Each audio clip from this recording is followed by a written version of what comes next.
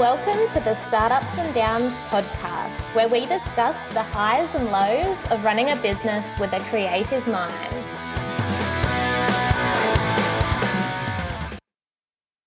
Imposter syndrome, what is it? Do you suffer from it? It is something that a lot of people do get a little bit confused about, but also experience on a daily basis. From my own personal research, I've found that many a human, aka all of the ones surveyed, suffer from imposter syndrome. So today we're going to be giving you the top imposter syndrome profiles. It's taken from a book which is called The Secret Thoughts of Successful Women by Dr. Valerie Young, and it was summarized by the great Robert Jerish at a recent conference I went to. So we're going to be talking about what each profile is, and then also some solutions if you are suffering from this type of imposter syndrome. As always, today I'm joined by the lovely Monique Hope and Grace Kane. How are you both? Howdy doody. It is a beautiful Saturday today, midwinter. There is a lot of sprinkling rain on my roof. What's happening on your roof, Mon? No rain. We did have a bit last week, which was nice, but not today. Very cloudy though. Bit of a cold old day, but it's been quite nice other than my dog incessantly barking all day. I've got a bit of a behavioural issue that is surfaced of recent that I can't quite figure out. So that's what's been happening in my house that has not been so peaceful. No. She's currently in isolation because the only place that she seems happy to not bark is when I put her in our laundry, and I don't know why she seems to like it in there. Only when the door's closed behind her will she stop barking. Anyway. You need to teach her how to use the washing machine. I know, right? Then it'd be perfect. What about you, Gracie? Yeah, it's so nice. Like, it's actually really warm today, but I haven't been outside until just before we started recording. I just went to my car because I left my headphones in there, and I was like, felt terrible that I hadn't been outside today because I was like, this is great.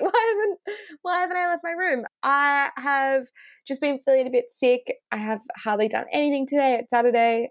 Was supposed to go to a gym class, snoozed all my alarms, stayed in bed.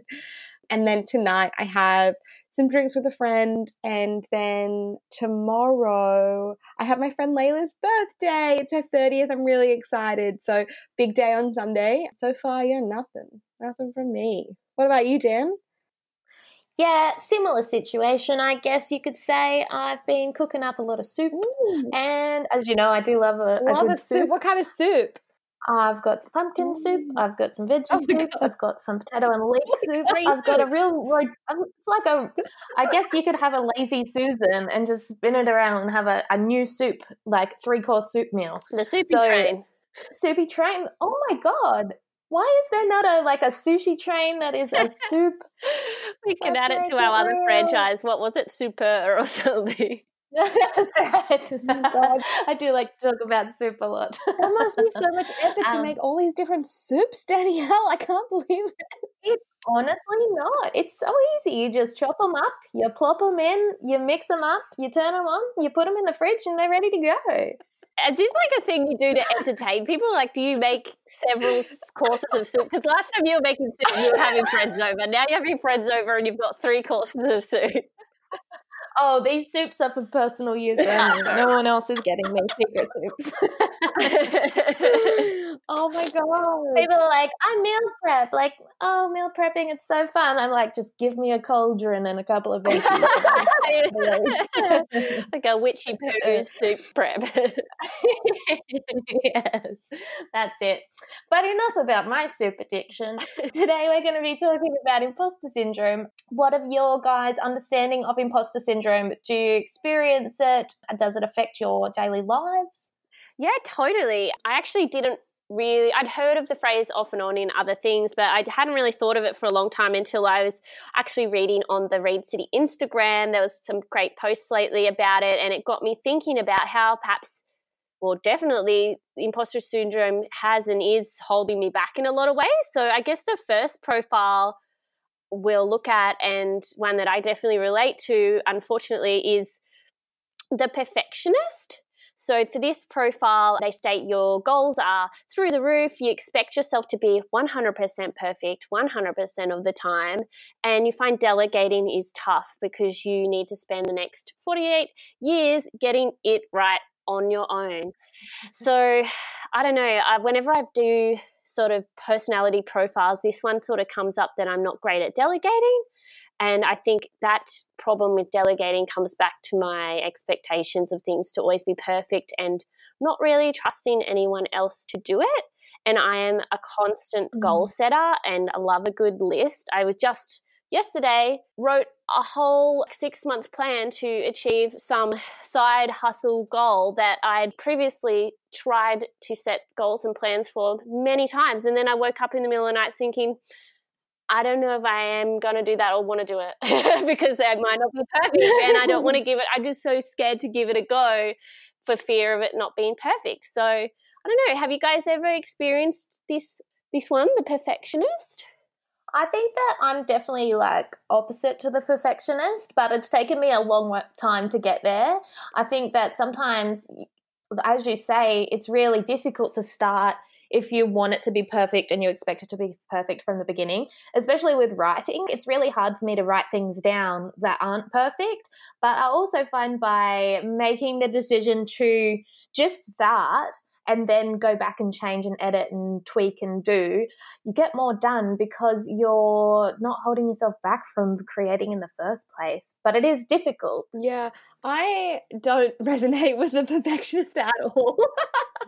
Definitely like to the opposite. Teach me your ways. I don't think that I am scared to fail, if that's the reason that you're such a perfectionist. But I definitely know that it's one of my opportunities that I could review my work more or reread an email. I'm very quick to come to an outcome. And I think that I'm achieving goals, but I'm definitely not a perfectionist. I won't stop me from... I find even what you guys are saying about not doing stuff perfect, it internally causes some kind of almost like hairs raising, but internally, it makes me feel like, no. No, you do that. You can't make me. Actually, I will not. I think, Mum, before we started making the podcast in the first couple of weeks, you were going to back out. You're like, no, we can't do it. It's going to be too much. Maybe that was your perfectionist coming through. Yeah, totally. I find I always used to call myself an ideas gal because I have a lot of ideas that I just don't pursue because I get really excited in that initial phase of planning and goal setting and trying to put it down on paper in the most perfect way. And through that process, I usually find all these worries that could go wrong. And then I'm like, well, fuck, can't do it now. And I spiral out of control. And it's just really sucky. And working in teams can be really hard if you're a perfectionist because it's sort of either I'll end up doing everything or I'll stop sort of taking accountability or claiming because I'm just it's not perfect, it's never going to be, so I don't even want to put my name to it. Or, it can be really challenging in your own work and in teams. But as you say, with this podcast, I did, thanks to you guys' encouragement, we made it, we're here, we're doing it. And it was so exhilarating when the first episode came out and it was it's I can still always pick things apart, but I was like, people like it. People are listening. We're getting good feedback, and that kind of encourages me to keep going. And a lot of the time people don't notice, which comes to the solution, I guess. So the solutions are treat your everyday as an experiment. So this was a really good experiment for me. And the first tip there is perfection in your eyes will not always equate to perfection in someone else's. So the flaws that I was seeing or the possible failures I was seeing for our podcast or, all these negative thoughts running through my mind about it, no one else really notices that. They just see the good, which is really cool. And then the pressure you're putting on yourself is more likely to freeze your momentum rather than end in the unobtainable goals you're putting on yourself. Yeah, so that's what I said before. I'm just putting pressure on myself, which stops me from doing anything. And then, it keeps me safe, but at the same time, it makes me really unhappy. And I also think another bad thing about it is it can stop other people from growing too, because if you're always trying to do everything yourself or you see it one way, you're not really open to other ways that it could be really good. Like, does it have to be exactly how you want it? Like, is that the best way? Maybe not. Like, as long as we're getting to the right outcome for the right reason. So, yeah, I don't know. Maybe you guys can add to that solutions. I'd like to add to the solution. I think definitely with perfectionists, because you're so, well, I'm not speaking of you in general, like just anyone in general who feels those pressures of being a perfectionist, is that you're so focused on the end result that maybe the process is not as enjoyable, because you know exactly what you need to do at the end, what you want the end result to be, but how to get there might be a little bit more unclear. So it can, I think, probably then become a really not even an enjoyable experience on getting to the perfection, because you expect yourself to be perfect from the get-go. So I think that, yeah, it would be a tough one as a non-perfectionist. Yeah, and try and be accommodating of others as well. And enjoy the ride. That's a really good one as well, what you were saying about the journey, because from personal experience of doing this most of my life, for instance, in my fashion degree, I was very much like focused on getting the highest grades possible. If I got one thing that wasn't a high distinction, it would like really stress me out. Like, why didn't I do that? What's gone wrong? And I just tried my hardest to make sure that would never happen. And then I got to the end of my degree and I'm like, what's the point of it? Nothing. Nobody cares or knows other than me. It was so painful. I could have been having a good time instead of being such a narc in any group work that I was in. It's just crazy. You've got to think about, yeah, enjoying the ride, because the outcome could be way less good. Even if you do it 100% perfect, it could still be a really shitty outcome. Or even if you don't do it 100% perfect, it could be a really good outcome. Yeah, just don't focus on the outcome, as you say, Dan. Anyway, I could talk about this forever. I'm still recovering. But I hope that helps somebody out there. What about you, Grace? What profile do you align with most? Yeah, so I definitely align with that Superwoman, Superman profile for imposter syndrome. The Superwoman or Superman is really convinced that they're a phony. They work overtime. They ignore their passions, throw everything into work, and even to the detriment of a super special time sipping on margaritas with the ones you love. You just, like that whole having that break, you feel really, well, I definitely get a lot of anxiety if I'm doing just pleasurable things. So if I'm like, I am going to, even like this morning, like if I am not feeling well and I need to rest, I'm going to just watch TV and lie in bed, that brings on a lot of anxiety to just do something purely for myself and just to have that time. So yeah, feeling like you haven't really earned your title, it's a really tough one. Yeah, Dan, do you resonate with this one as well?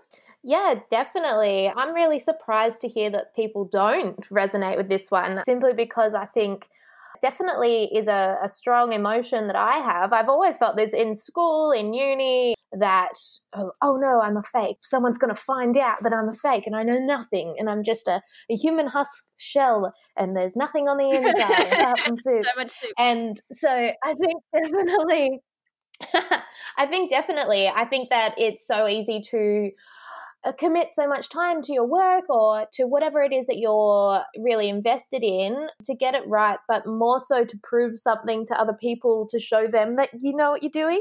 So it can definitely be a real whirlwind kind of, what's the word? Like plummet to hell the loop? ground. I guess, like, yeah, let's go hell loop. If you're just sort of stuck in it and you're convinced that you're not truly great at what you do, then it's not a fun time like at you all. haven't earned your title. It's terrible. So I guess the solution for this one, for the Superwoman or Superman, would be to create a folder of epic. So all the sparkliest work you've ever graced the planet with. Then I love that. and when your sneaky Superwoman pops up asking, hey, what do you know? You can say, I don't know, but you can check this amazing array of work that I am proud of. Yeah, I think that's such a sweet way to put it, because I think that a lot of the Superwoman, Superman profile is really like addicted to that validation from other people as well, because that comes from it. So you have to really like focus on your inner self and that inner confidence to be like, no, the only person who's going to validate me is myself, and I'm the person who's going to say that, I'm the sparkliest. You don't get to say I'm sparkly, like just to go through that self-validation and to find it from yourself rather than seek it out from other people, because often other people aren't going to give it to you.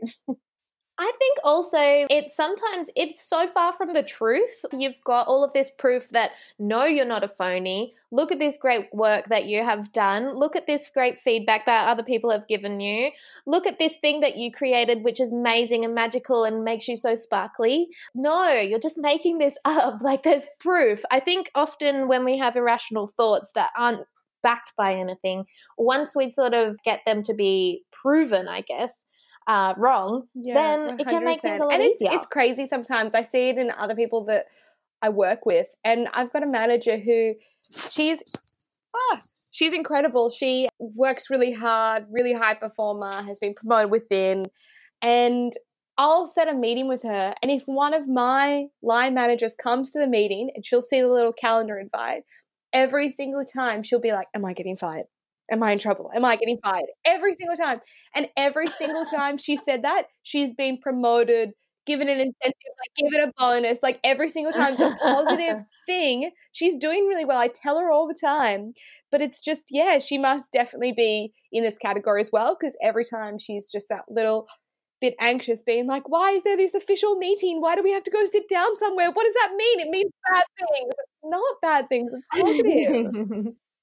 So true. And I can see, and I've noticed people like that myself as well. And I can see when you guys have done that as well, like being your friend and hearing conversations, and like where you do, well, we all do, kind of, you doubt yourself, and to your best friend, it's like, oh my God, how could she even think that? She's amazing. Like, yeah. So I always say, use your best friend voice and just think, what would I say? It's my catchphrase now.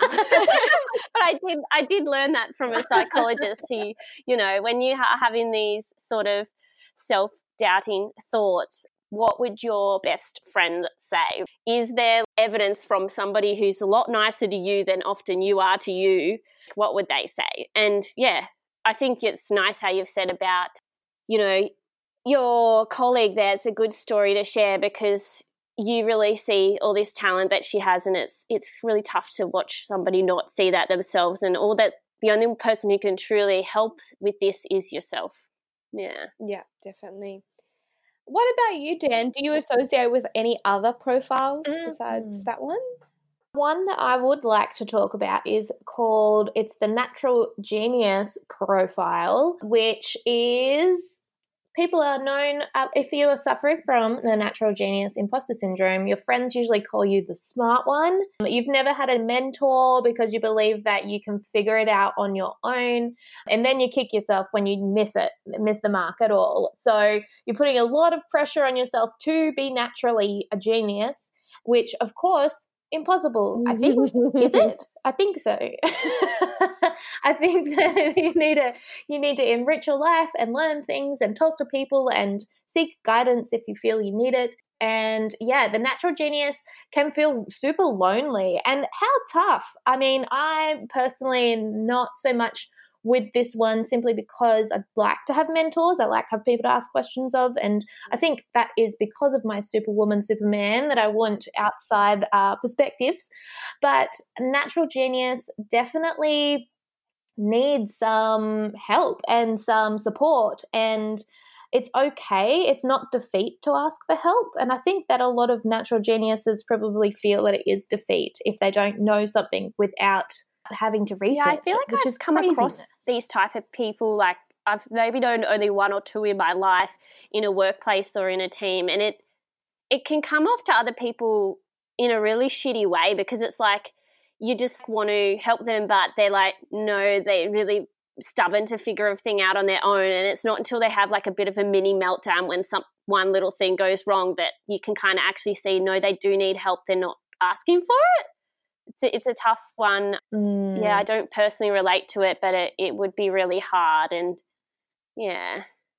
Yes, but luckily for those of you out there who do suffer from it, you do have a solution, which is one that I made up myself, which is called Create a Unicorn Gang, because unicorn gangs are made up of the good, the bad, and the ugly, but they're just people that, you know, you want feedback from, you want criticism from, but you also want advice from, and they're going to give it to you straight. There's a lot of different areas that you might not feel hugely confident in, but simply by reaching out to other people, creating connections, asking questions, etc., is going to make you feel better rather than putting so much pressure on yourself to figure it all out all on your lonesome. Totally. I agree. And I think that's a nice segue. So how this one is different to the previous one is in that it's more focused on other people's needs than your own. So you're working really independently, but then you're putting others ahead of you. So it's kind of a bit of an oxymoron, really. So you're working solely for others. Solely? No, that's a new word we'll add to my dictionary. I don't ask for a lot of help. My line manager will often be like, tell me, like I don't ask for a lot from him. Although I do really like him as a mentor and definitely associate with that Superwoman one more.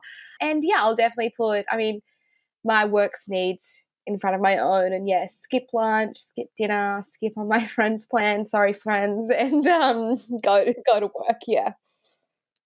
Why do you think you do that? What is it that causes us to think this work, which, you know, yes, is important, takes up a lot of our life and gives me an income? I guess that's the reason in itself. This thing gives me an income. Like, is it a security thing? Is that why we're putting so much more effort into this our work than ourselves with this one? What do you think? Yeah, I think that it's quite complex, I think. And I've definitely gotten a lot better over time, especially that we've talked about on like work-life balance, realizing that it's not something that I should do and all that kind of stuff. And definitely have come a really long way with it, but it does still poke its head out over times. I think that especially in that startup realm as well, I just feel very committed to the vision and the goals of the business, and not having a lot of resources, I think that sometimes, you know, that's the job. I need to do that. And I guess one thing that's tough in like hospitality, it's 7 days a week, you know, like quite early till quite late. There's a lot of hours, there's a lot of work, you know. Yeah. I don't know, maybe I'm justifying it. I don't know. I think you are a little bit, because, you know, the work's always going to be there. And there's people, I'm sure, in your workplace, or maybe there isn't, but usually in a workplace there's some people who don't put the client or the workplace ahead of their own goals. And they're doing just fine, honey. They're having a great old time. And they're still getting paid the same as you probably.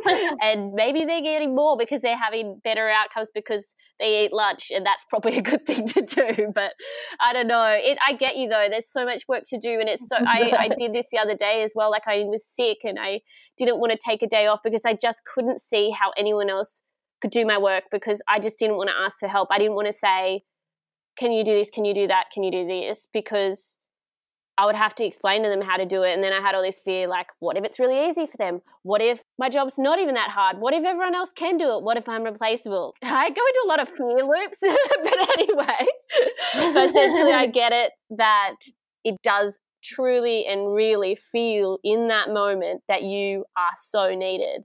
And sometimes you don't feel that needed by other places in your life. So it's like, well, my work really needs me, so I'm going to work. Yeah. I don't need to eat. Yeah, that's definitely it. Yeah. So why don't you tell me how can I overcome it? Because I don't know. Give me some results, Monique. Well, like, what can I do about it? So I guess the most simple solution, especially to the eating, is to, take a lunch break. And Danielle has added here, treat yourself to the good bread, which I love, because it's like adding a little bit of self-care in just each day, where you're like, I'm going to take a break, but also I'm going to have some nice bread rather than the shitty home brand $1.09. And it really does taste different and better. And yeah, you are #worth it. So I'm merging with the girl with the hand. Yeah. Yeah, that's what I want. So I guess your clients and your customers, your boss, your colleagues, and hopefully even you will not love you any less for taking time to unplug and re-energize and recharge.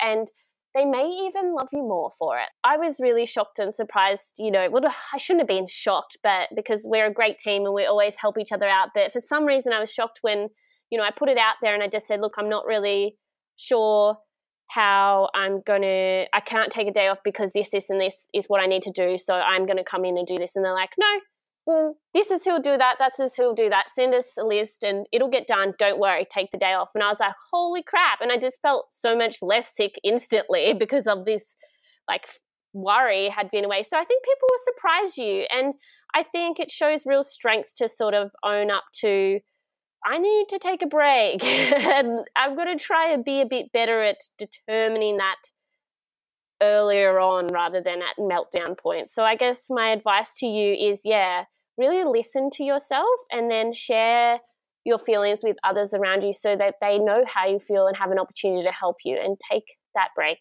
and eat that bread. All right. Well, we've got soup, we've got bread, and we've got one more point to get through today on imposter syndrome, which is the expert profile.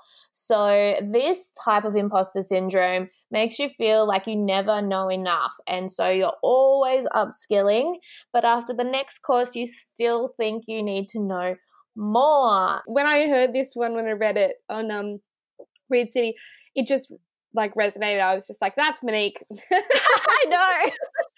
Yeah, it's definitely an easy one to do because with knowledge is power, but the more you know, the more you don't know, because it opens up a whole new wormhole. I know, looking back to when I started my business, I would have known far less than I know now, but I was far more confident as well in, I look at things that I wrote back then and I'm like, how did I think of that? That's amazing. I really like it. Now I'd overthink it far too much. I'd refer back to things that I've learned or different ways of doing things or how I think it should be based on other things that I've seen.